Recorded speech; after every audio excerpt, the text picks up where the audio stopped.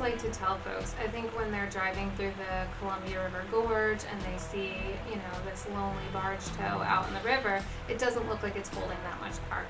But one 4-barge tow for our river system holds about the same amount of cargo as 538 semi-trucks or 1.5 unit trains. So that's a lot of product that would otherwise be going on our roads and our rails.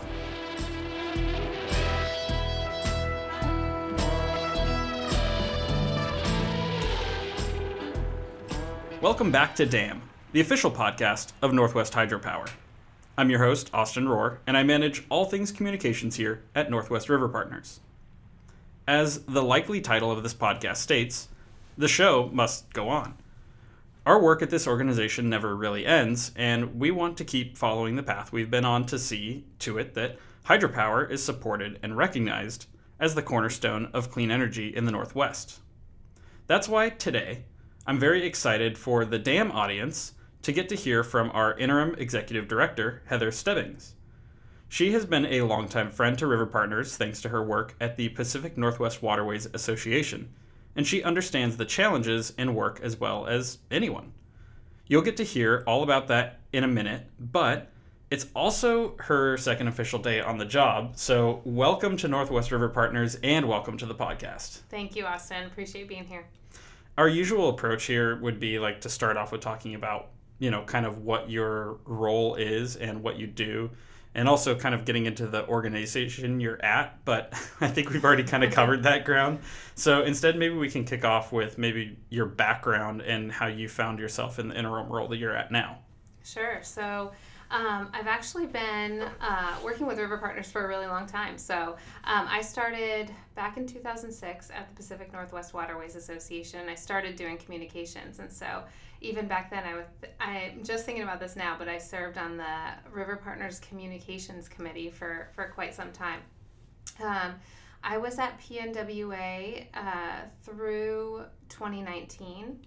And kind of worked my way up in the organization, and I was the government relations director for the last 5 years. So really handling and leading a lot of the advocacy work that the organization was doing. And for those that aren't familiar with PNWA, it's a trade association similar to RiverPartners, but they really focus on maritime and navigation work and making sure the Corps of Engineers has enough funding and that the policies are in place to make sure we can operate and maintain our waterways here in the Northwest. And of course, the intersection there is with the dams on the Columbia and Snake Rivers.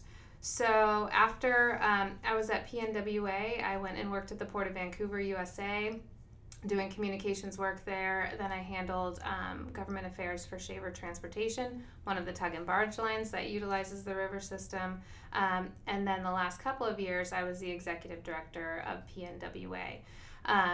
And so a big portion of the work that I did at PNWA over the last couple of years was focused on the Lower Snake River dams and the mediation. So PNWA is also engaged in the litigation portion of the Columbia River System operations. So that's how I ended up here.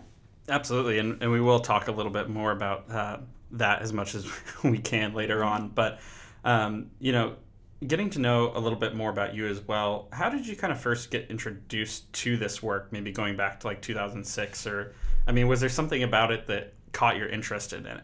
I just got lucky, actually. So in college, I studied math, so something totally different than communications and government affairs.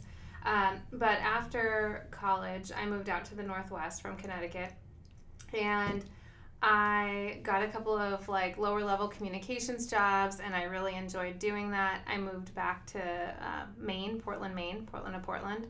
And I worked at a television station there, so got a bit more immersed in the communications world. And when I moved back out to Portland, Oregon, I found myself applying for the PNWA job. And I was really lucky. I had no maritime experience at the time. And I was really lucky I had a boss that just really, I was young and motivated, and he really took that and kind of ran with it. He let me participate in all of his meetings and really took me under his wing and kind of showed me the world of nonprofits, but also government affairs and maritime work. So it just became something I was really interested in, and over the last almost 20 years. It's just evolved even further.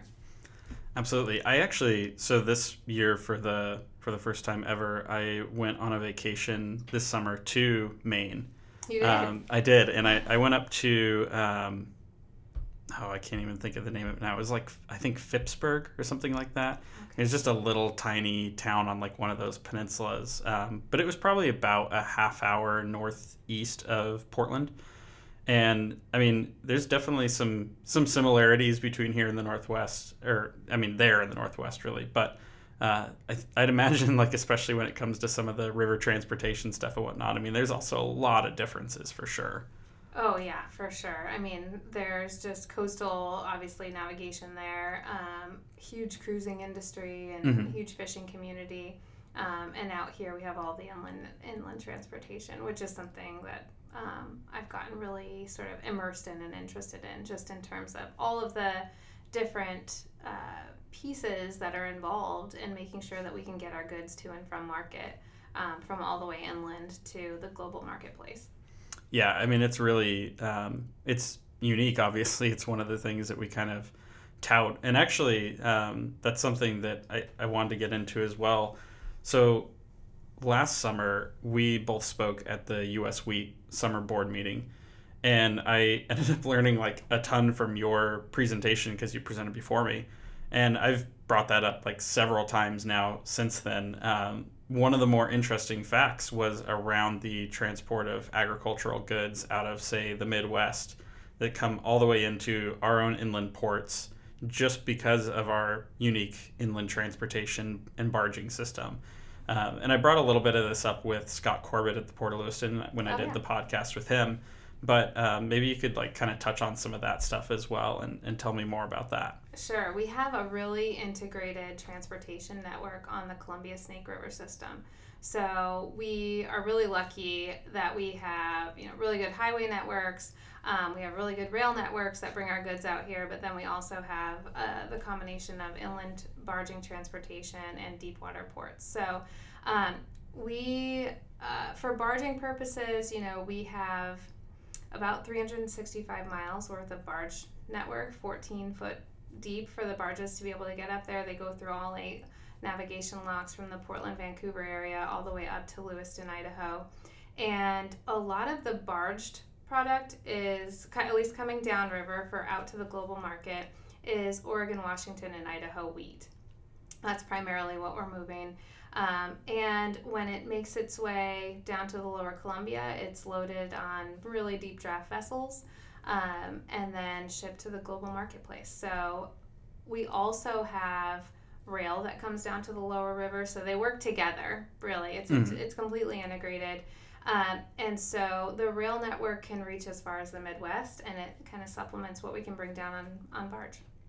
Yeah, it's one of the things that I think maybe sometimes people, I wouldn't say that they misunderstand or confuse or anything like that, but it's sort of similar in the way that when we try and talk about maybe the differences between wind and solar, those intermittent resources, and then hydropower, we're not saying that wind and solar are bad.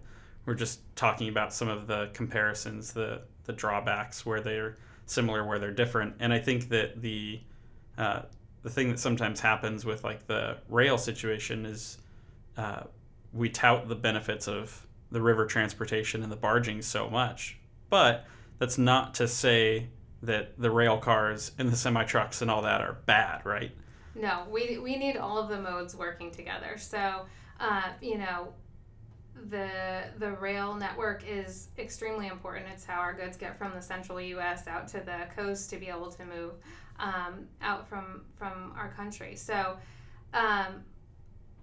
what happens is it is a really tricky subject because we're not saying one is better than the other. We're saying we need all of them. Yeah. They work together. They complement each other in terms of the amount that can move. So, rail doesn't have all of the capacity that we need to move all the product that we move on our inland transportation system. And in terms of complementing, it also takes multiple modes to keep our costs low. Because if you only have one way to move cargo, then you're held captive by that way to move cargo. They can charge whatever they want and almost make us uncompetitive in terms of how we move our goods. So we need barging there, just like we need rail there to be able to sort of keep the market in check.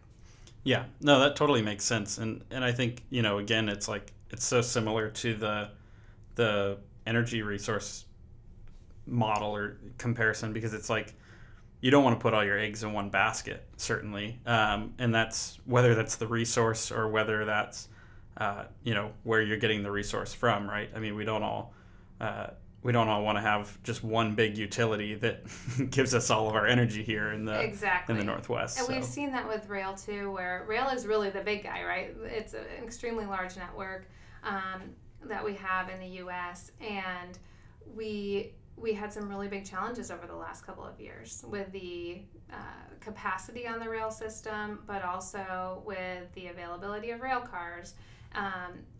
It just wasn't there to meet the needs that our farmers and others relied upon. And so it creates this system where, okay, if one thing's not working as we need it to, then we have something else to fall back on. Absolutely. And I think, again, as we often talk about, it always comes back to kind of the Lower Snake River Dam issue. And it's like, it really speaks to how vital that aspect of their services is, right? I mean, there's obviously the energy, there's a multitude of services they provide, but that transportation piece is a big one, and it's a really hard one to work around as far as like, what do you do as an alternative? Exactly.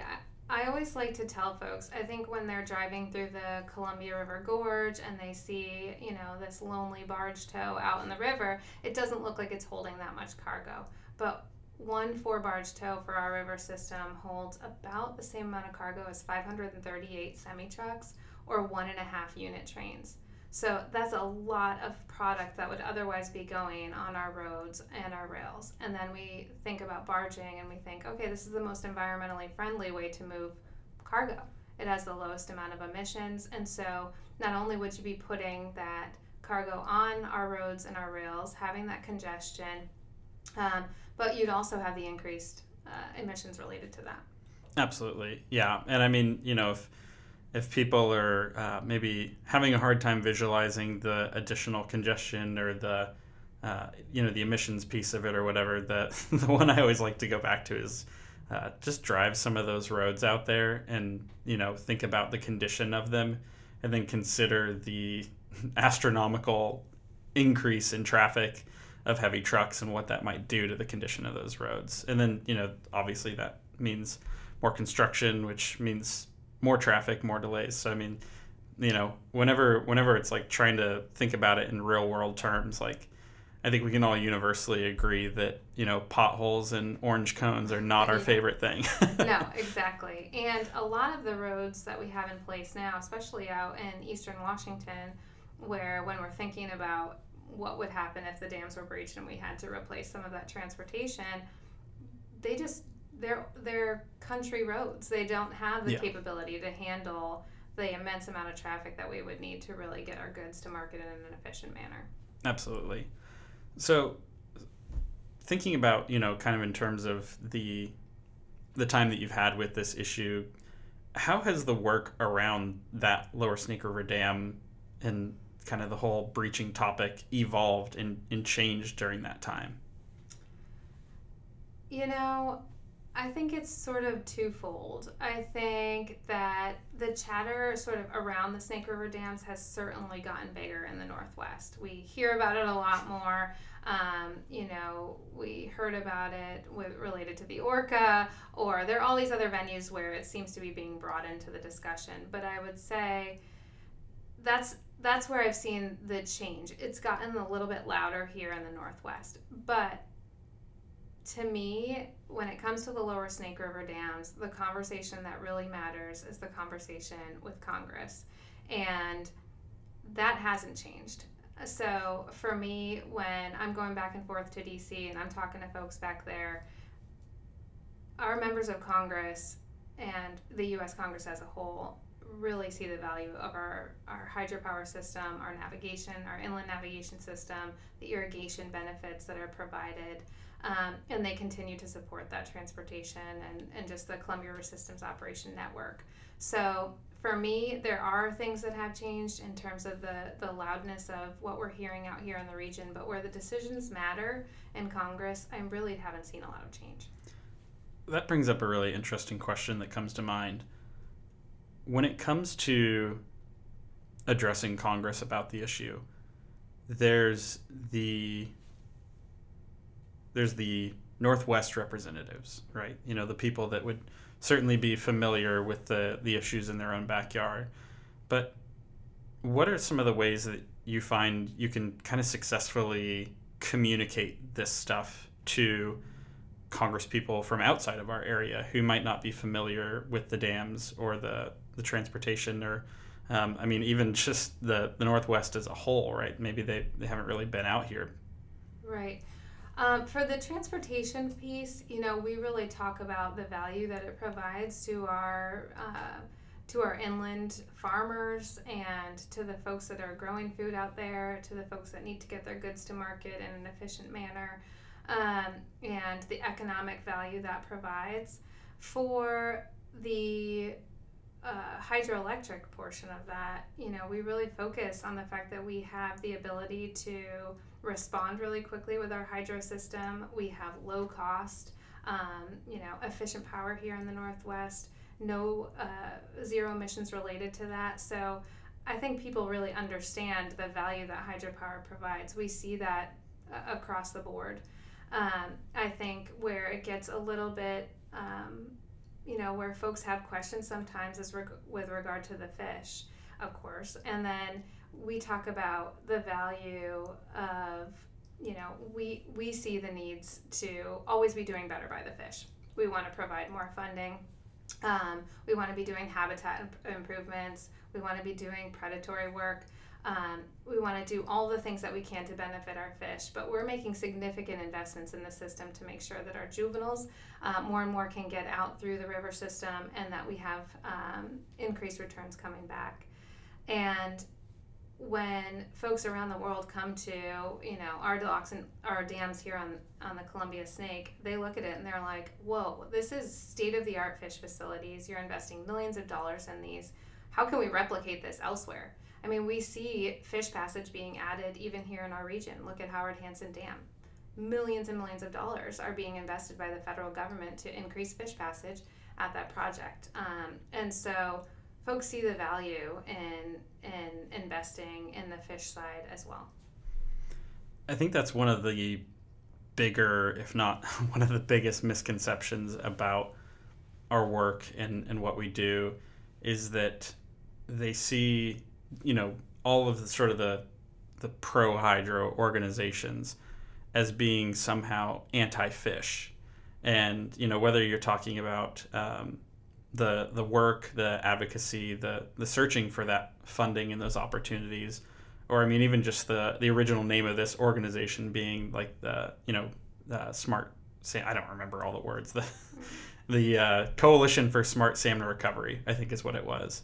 The salmon issue really is a big portion of what we do as well. And, even recently with RiverPartners, we've gotten on board and trying to partner with the Upper Columbia United Tribes on reintroduction above Chief Joe and Grand Coulee, which is another, huge opportunity to get salmon up there and, really hopefully establish a strong run of fish out of that region for, decades to come.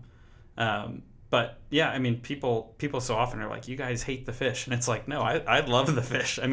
Not even as a, person in this role at this organization, but just as a person in general. Like, my interest in this really came from my enthusiasm about salmon naturally and kind of wanting to understand more what the challenges are and, where there's kind of more myth and where there's more fact as far as where we can most effectively help the species with recovery and having a sustainable population. I think you're totally right. I think for people outside of the issue, it feels really black and white, but it's a really nuanced issue. And what I always try to help folks understand is that we live here, we work here, we have our families here in the communities in the Northwest. We recognize the cultural significance of salmon. We want there to be more salmon here in the region, and we want to be a partner in making that happen. One of our sort of irrigator friends, I heard him once say, we're farmers. We're not anti-fish. We're not anti-environment. We need clean water. We need clean soil. We need the same things, in some capacity that the fish need to survive.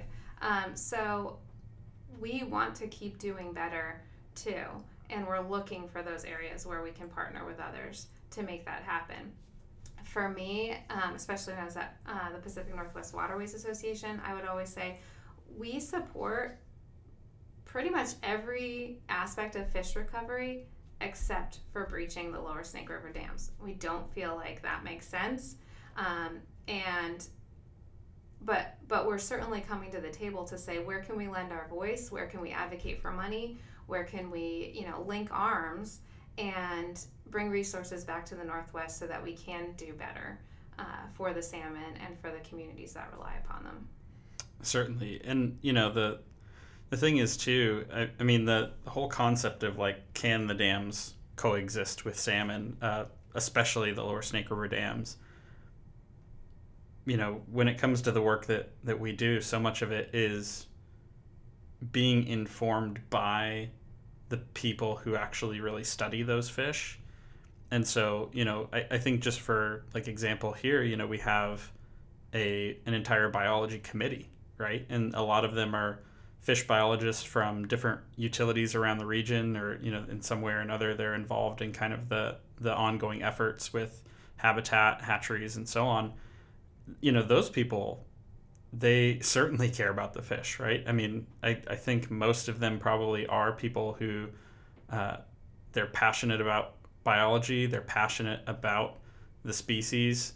A lot of them are passionate about fishing, right? So they're, not coming from this maybe anti-recreation background or anything like that, where, they'd be at odds with the other people that love to go fishing in any capacity. I mean, they really believe in what they do, and they have studied it extensively enough to feel confident in saying that they don't see dam breaching as a necessary action, right?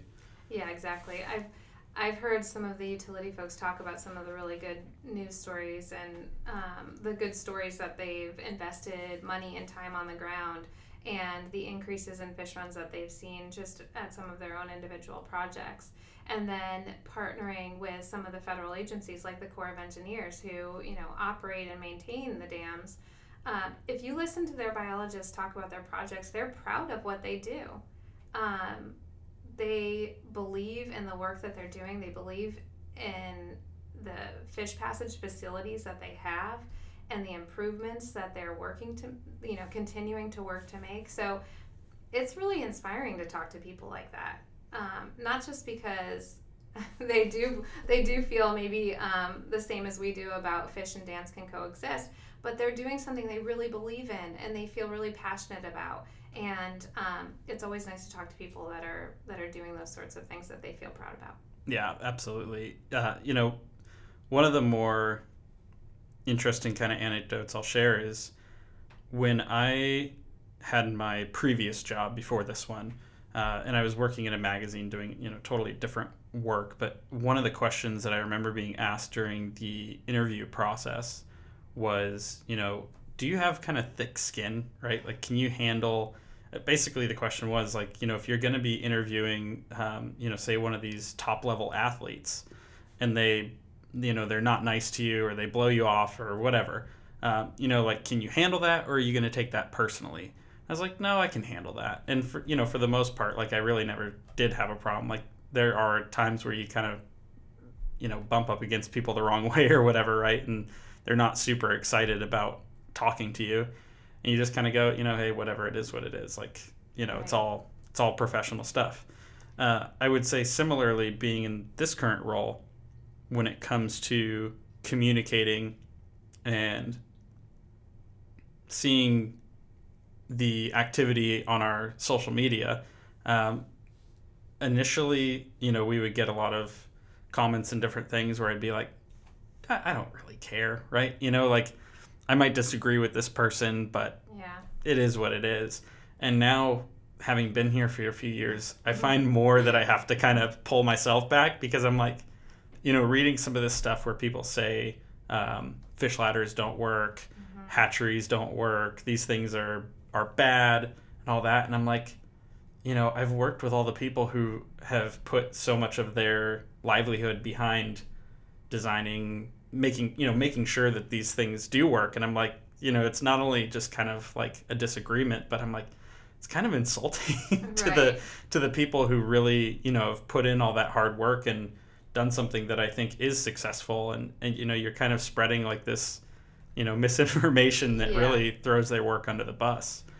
So I have to be like very controlled and like thinking about like, okay, it's fine. Like it's not a big deal, but try not to take it personally, but at the same time, it's definitely frustrating when you hear kind of lies being thrown around. Mm-hmm. And a few years ago, I was speaking at a conference, and there were a bunch of Corps of Engineers people there, and there was a woman that was really involved in the development of the CRSO EIS, and I was talking to her about some of the issues we were working on related to it, and she was like, it's just really disheartening for people to be against that product. Like, we put our heart and soul into that. We believed in the work that we were doing, and we believe in the outcome that happened, and it's just being ripped apart, And so I try to think about that, like put myself in the position of others. I try to do that even with the folks that don't necessarily agree with us on a lot of things. Where are they coming from? And we're all people. We all believe in something. And to just try to have some empathy for each other. I feel like social media is a real... Yeah, it's really tough. bad for that. And there's just a lot of sort of trolls and people just kind of feel like they can put whatever they want to put out there without any consideration for other folks. So I try to really lead with kindness. But you're right, it's hard not to take things personally sometimes, and it's also hard not to get worked up when you see, lies being spread. Sure. Yeah. I mean, I think it's not a challenge that's necessarily unique to our work, certainly. But as you said, it's like, if we're going to get anywhere with the challenges that we're up against, and that's, all of the challenges, right? That's the salmon and the energy issues and continuing to offer good transportation to the region. Like, all of these things require us to be able to work together. And when there's a lack of empathy and that, there's accusations being thrown around and different things, it's like, it really doesn't help with the process, so. No, we're all trying, for the most part, I feel like people are inherently good. We're all trying to do good work. We may come from different corners on things, but we are all trying to get to the same end result, for the most part. We're trying to get more salmon out here. We're trying to reduce our greenhouse gases. We're trying to invest in our, transportation equipment so we can be cleaner and greener. We're all trying to get to a good place. Yeah, definitely. On that note, too, of, kind of working closely together, PNWA and RiverPartners have always traditionally worked very closely together. As far as some of that overlap goes, there's a lot that we have in terms of membership, support for agricultural communities, river transportation, be that, cruising or barging, really. But coming from that background, are there things you're excited to engage in more with the public power aspect of being at this organization? I am. Public power is a little bit of an enigma to me sometimes because it's really complex. Mm-hmm. So understanding the transportation or the transmission network better, understanding the relationships with BPA and DOE in more depth, understanding the relationships with tribal partners and the Fish and Wildlife Program. So those are all things I'm really looking forward to kind of dive into, because I've followed them peripherally and I understand them at some level, but I'd really like to get a bit more in the weeds. Yeah, yeah. There is a ton of diversity within it. Just looking at our list of members and thinking about not only, where they are, who they are, the communities that they're serving, but then also understanding the relationships between all of them. And as you mentioned, there's the relationships with outside entities, outside stakeholders, even tying back to sort of that agricultural side of it. It's like, some of our members are hugely connected to the farms, right? And so, there's questions about, hey, this is, the energy situation during a heat wave, and we need to be in touch with all of our farmers to make sure they understand the situation we're in and what they might be, having to prepare for if something were to go sideways. I mean, there's a lot of interconnectedness with all of it. Obviously, I mean, it makes sense, right? The energy is kind of tied into all of our lives in some way or another every day. But yeah, but you don't always think about it because you're just so used to flipping the switch and the lights go on. So that interconnectedness is kind of one of the things I'm most interested in understanding a bit better. Definitely. I was just having a conversation with a good friend recently who was, long story short, he is not a public power customer, and he got a rate increase notification in the mail.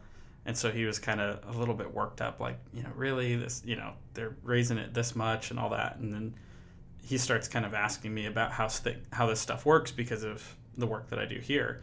And so we start talking about it and, explaining to him, kind of the high level, like, way that all of the different things work to make sure that the lights come on when you flip the switch.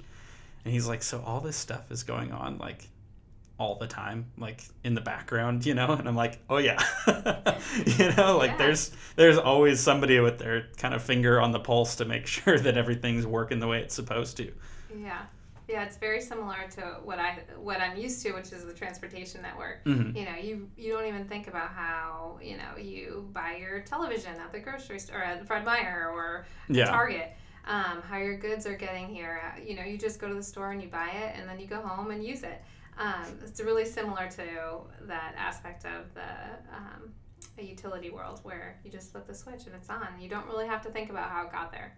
It's pretty crazy to think about. Like, for example, the television, probably the amount of, if you were to like take apart all the components of it, like the amount of different places in the world that all that stuff has come from and then been assembled in some way, then moved to another place to be further assembled. Like by the time it ends up in your living room, like your TV's been around the globe pretty much. Exactly. For sure. So, I guess more broadly speaking, what are some of the challenges and opportunities of being in the executive director position at this type of organization that people might not be aware of? That's a good question. I think leading an organization is a really important role. My role here is a little bit different because I'm interim, so it's just for a few months. But I think I look at my role over the next several months as just providing that consistency for RiverPartners. I'm definitely a little bit different than Kurt. Well, obviously I'm different than Kurt, but a little bit different in my area of focus. But we've both been working day in, day out on this mediation. And so providing not only that consistency, but consistency with the board in terms of just having had that experience in that type of leadership role before. So I look at my role a little different than I look at like a long-term executive director, where you're really setting the vision for the association. You're thinking about strategy today, but also 5 years down the line, 10 years down the line, and maintaining your membership, growing your membership, and making sure that RiverPartners continues to have a strong voice in the region. So I look at those as sort of two different roles. Mine's sort of the short-term gig, and so I can focus on really providing that consistency while the board can focus on finding the next leader for Northwest River Partners. So let me ask as well, like when you describe sort of setting a vision and coming up with different strategies for leading an organization, some people might hear that and say like, okay, so let's say the goal here is to increase awareness about hydropower. You would go like, okay, what do you do with that, right? Or like, what do you mean by that? So as far as kind of like taking more of that broad, taking a broad vision for something and then actually putting it into practice. Again, obviously talking more at a high level, like, without getting too much into specific examples, how would you describe some of the ways that you might go about doing that? Like, how does somebody kind of really accomplish that work of being strategic and driving the vision of an organization? Yeah, I think you really do need to have a good handle on your membership, the needs of your membership, not only today, but what's coming down the pike. What are the challenges that your membership is going to face? And really keeping your finger on the pulse of those needs while you're looking for opportunities to partner, to grow, to get your message out. So it kind of shifts, I guess, year after year. With different technologies and different things like that. But in terms of big picture, where you're looking to maintain your membership, provide value for your membership, and then really see, I really think the challenges piece for me is where I see the biggest area to harness some of the value, because you look at down the line, whether it's funding challenges or policy related, those are all things that take a long time to get done. So you kind of want to stay ahead of the curve on those challenges. So it's really understanding the on the ground work that's happening at your member level and bringing that kind of within to the staff level here at the association. Yeah, I think that's a really good description, because it does sort of speak to, I think, something that we often communicate here, which is trying to say we're a member-driven organization. What does that really mean? And I think that definitely kind of answers what that means. I think as associations, associations are typically, they have a smaller staff. And so I think it can get really easy. River Partners has been amazing at not doing this. Kurt has been really good about just developing this really big momentum for the organization, which has been awesome to watch from afar. But I think associations in general, you can be doing the work for so long, and you have a small staff, so sometimes it's hard to get really creative because you're just trying to get the day-to-day stuff done. But you can sort of get in the groove and forget to have the vision. And so really staying focused on that long-term vision, I think, is helpful for an executive director. Yeah, absolutely. And something, too, that I think plays into that as well, maybe on the other side of it, is there's a lot of challenge that comes up when you are trying to focus on the longer-term vision, and then there's curveballs that get thrown our way with, I would say, the last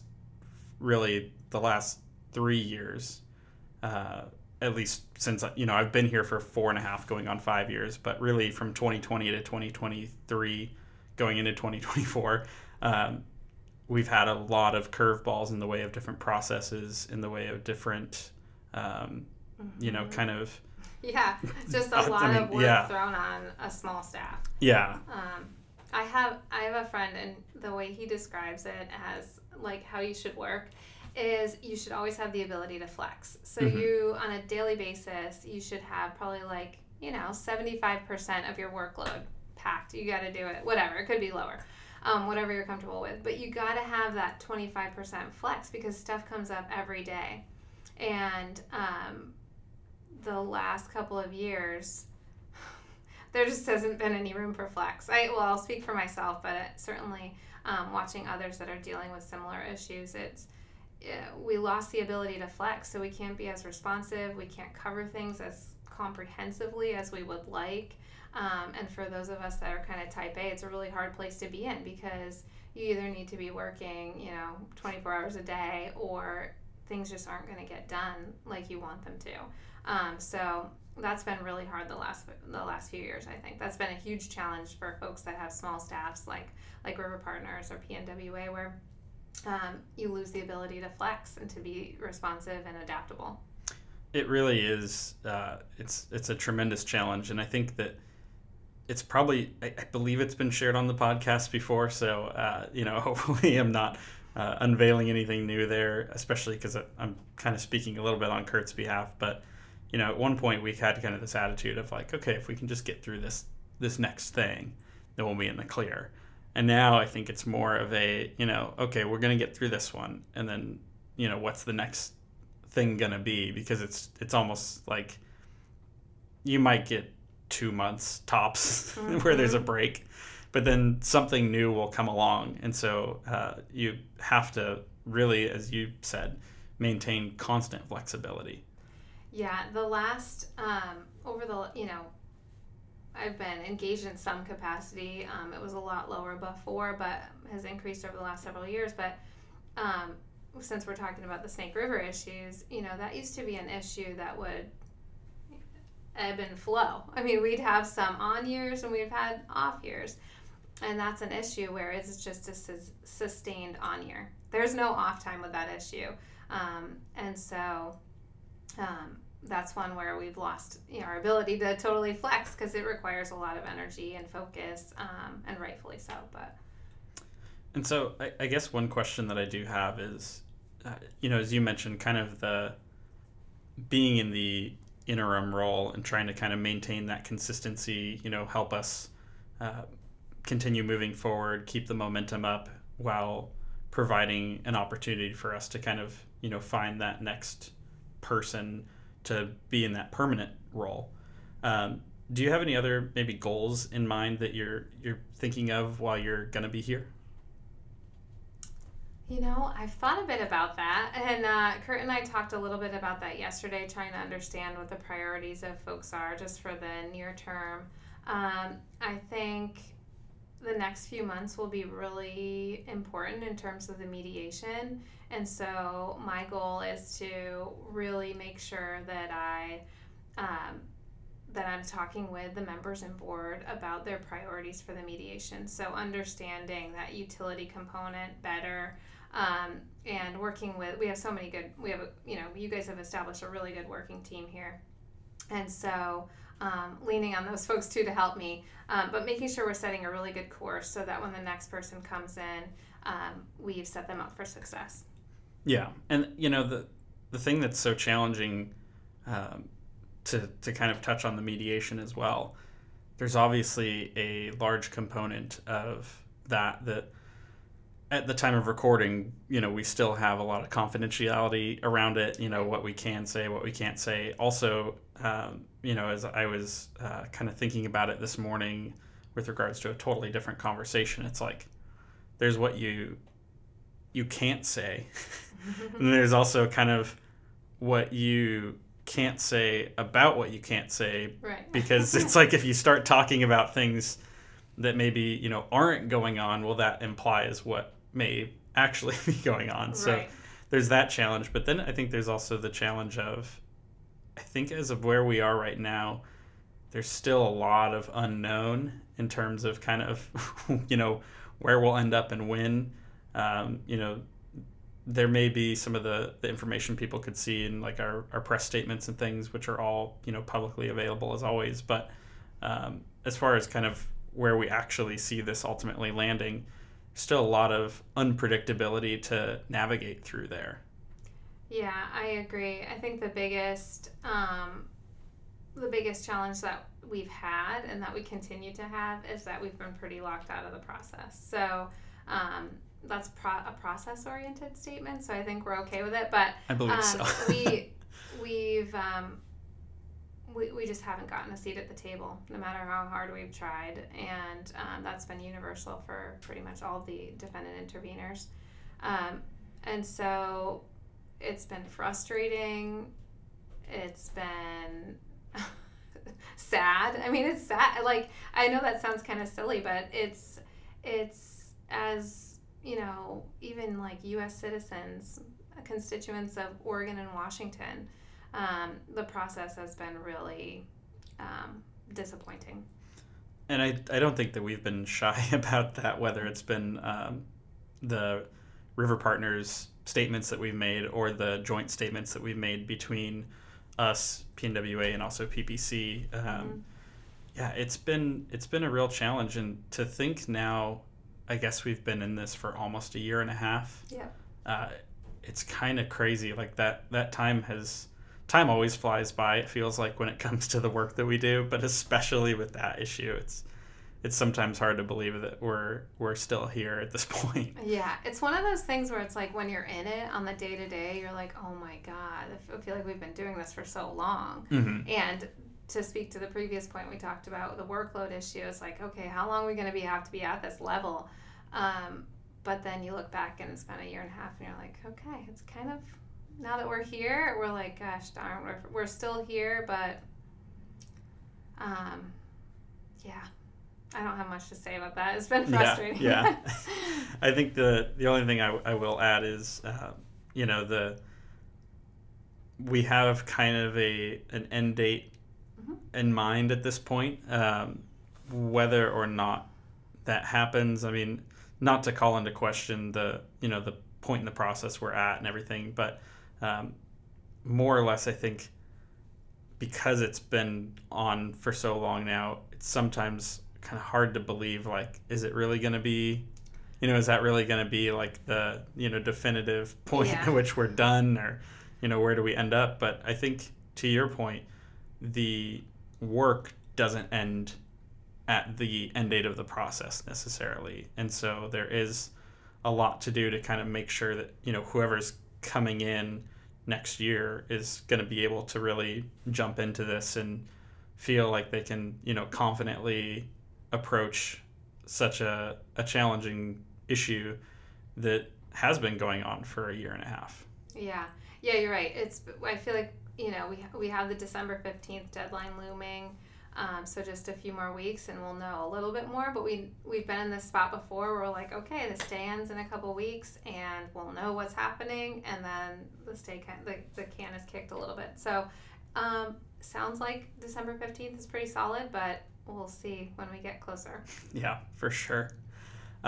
One question that I have, and I understand it's being it's your second day here, but at the same time, you do have the experience coming into this as well. Just in terms of like what you think might be helpful to the next permanent executive director here. Is there anything broadly you might say you would recommend, maybe things they could focus on or things they could bring to the table to kind of help with elevating the organization and continuing our mission forward? Yeah, I think getting out to your members is one of the biggest things you can do as an executive director, or like a new executive director. When I was at PNWA, that was my initial goal, and then Snake River issues kind of hit, and it did get derailed a little bit. But I do think I was lucky because I had a lot of experience with them before, so I knew most of our members. But as someone coming in new, I think understanding your members, getting out to see them and their projects and the things that they're working on and the people that they work with, creating that solid foundation up front will really reap benefits down the line. So, and it will help you tell the story better. It will help you with your messaging, and the better you understand what you're working on, the better advocate and voice you can be for that issue and those people. Well, there's going to be a lot of people for them to meet, that's for sure. Yeah. They'll be doing it for a while. Yeah.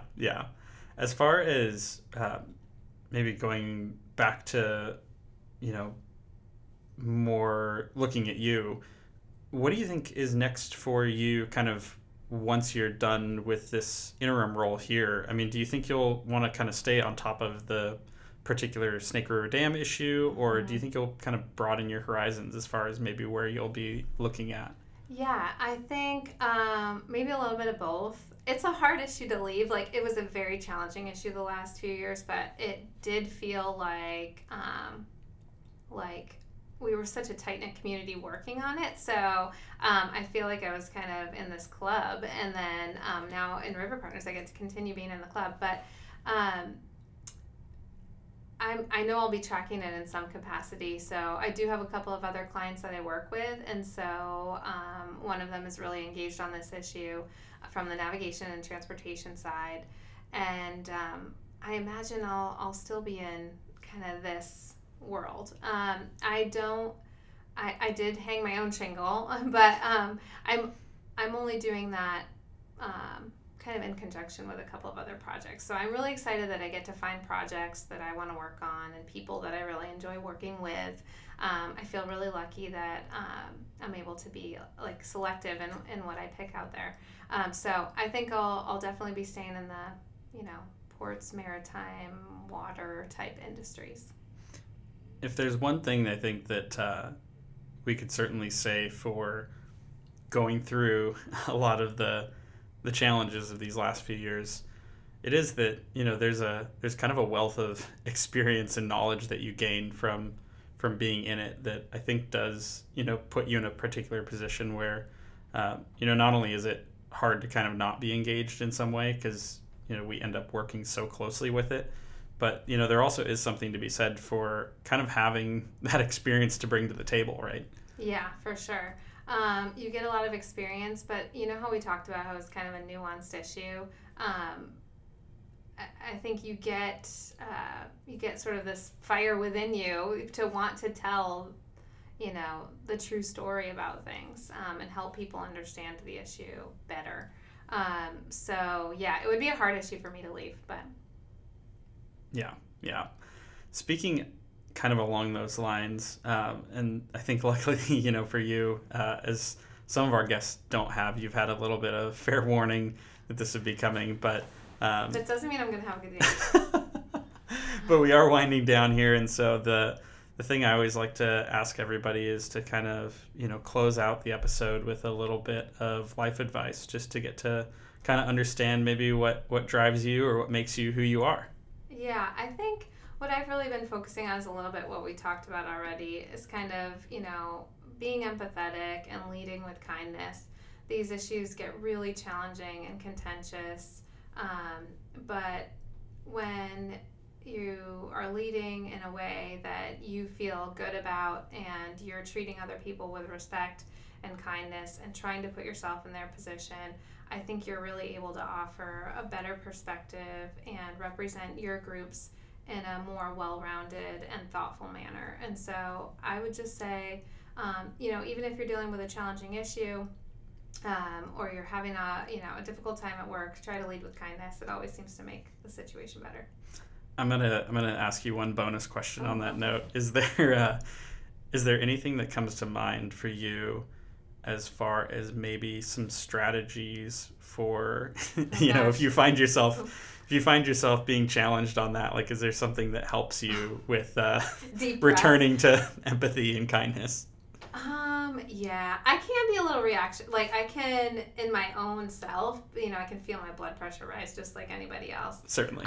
So, going for a walk, having some deep breaths, just trying to gain perspective back on, what your end goal is, staying focused on your end goal. I used to have like a little sticker on my computer that said, keep your eye on the prize.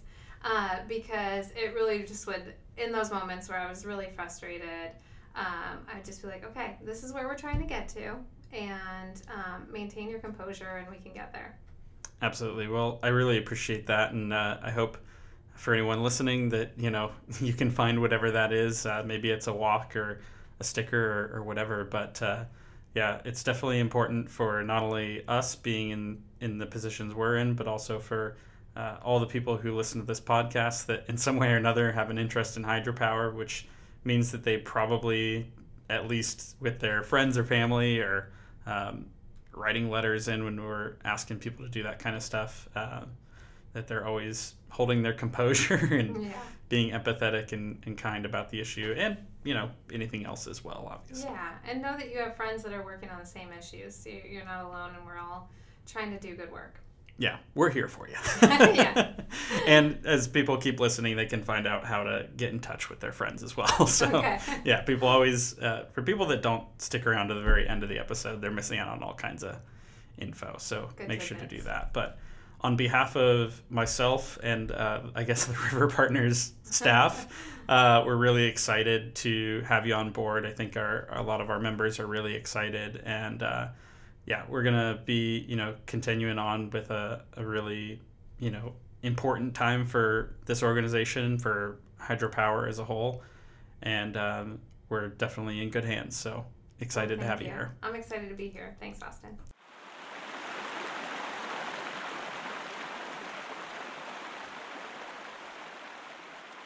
As you just heard, both Northwest RiverPartners and the Dam podcast remain in good hands. And rest assured, we're continuing full speed ahead towards our ambitious goals to advocate and educate. Now, we're very excited to have Heather on board, and while we've worked very closely with her on these issues for years now, as you heard, I hope all of you enjoyed getting to actually hear from her today. If you didn't stick around to the end of our last episode saying goodbye, or maybe you didn't listen at all, first let me just say, Shame. Joking aside though, thanks for listening all of the way through to the end of this one, because now I can remind you that this is our final episode of the year 2023. I already have some great guests scheduled, and we're going to be busy during this holiday season recording new episodes so that we can start right back up in January of 2024. But in the meantime, on behalf of myself and all of us here at Northwest RiverPartners, we wish you nothing but the best this Thanksgiving, and we hope that your holiday season is merry and bright. And don't forget to irritate your friends, family, and even those furry friends that you have at home that you probably talk to when you're by yourself, that everything from their turkey dinner to the light display that'd give Clark Griswold a run for his money are in fact possible thanks to the miracle of hydropower. I'm sure they're gonna appreciate it. Now, of course, when you inevitably all wind up on your phones at some point, that would be a great time to see what we're up to on social media. Follow us at NW River Partners on Facebook, Instagram, X, YouTube, and LinkedIn. During these next few weeks, we'll actually be uploading our entire archive of podcasts to YouTube, and moving forward, new episodes will be available there as well. So if you're a little bit behind, that's a great time for you to catch up. As always, you can get in direct contact with us at nwriverpartners.org, fill out our contact form with whatever you'd like to share, and we'll happily get in touch. You can also send emails directly to info@nwriverpartners.org. Last but not least, please kindly leave us a 5-star review on your favorite listening platform, and don't forget to turn on notifications so you don't miss future episodes, which normally would arrive every other Friday, but in this case won't be back until the first week of January. Now, with that, I'm out of here, so until I talk to you again in 2024, see ya.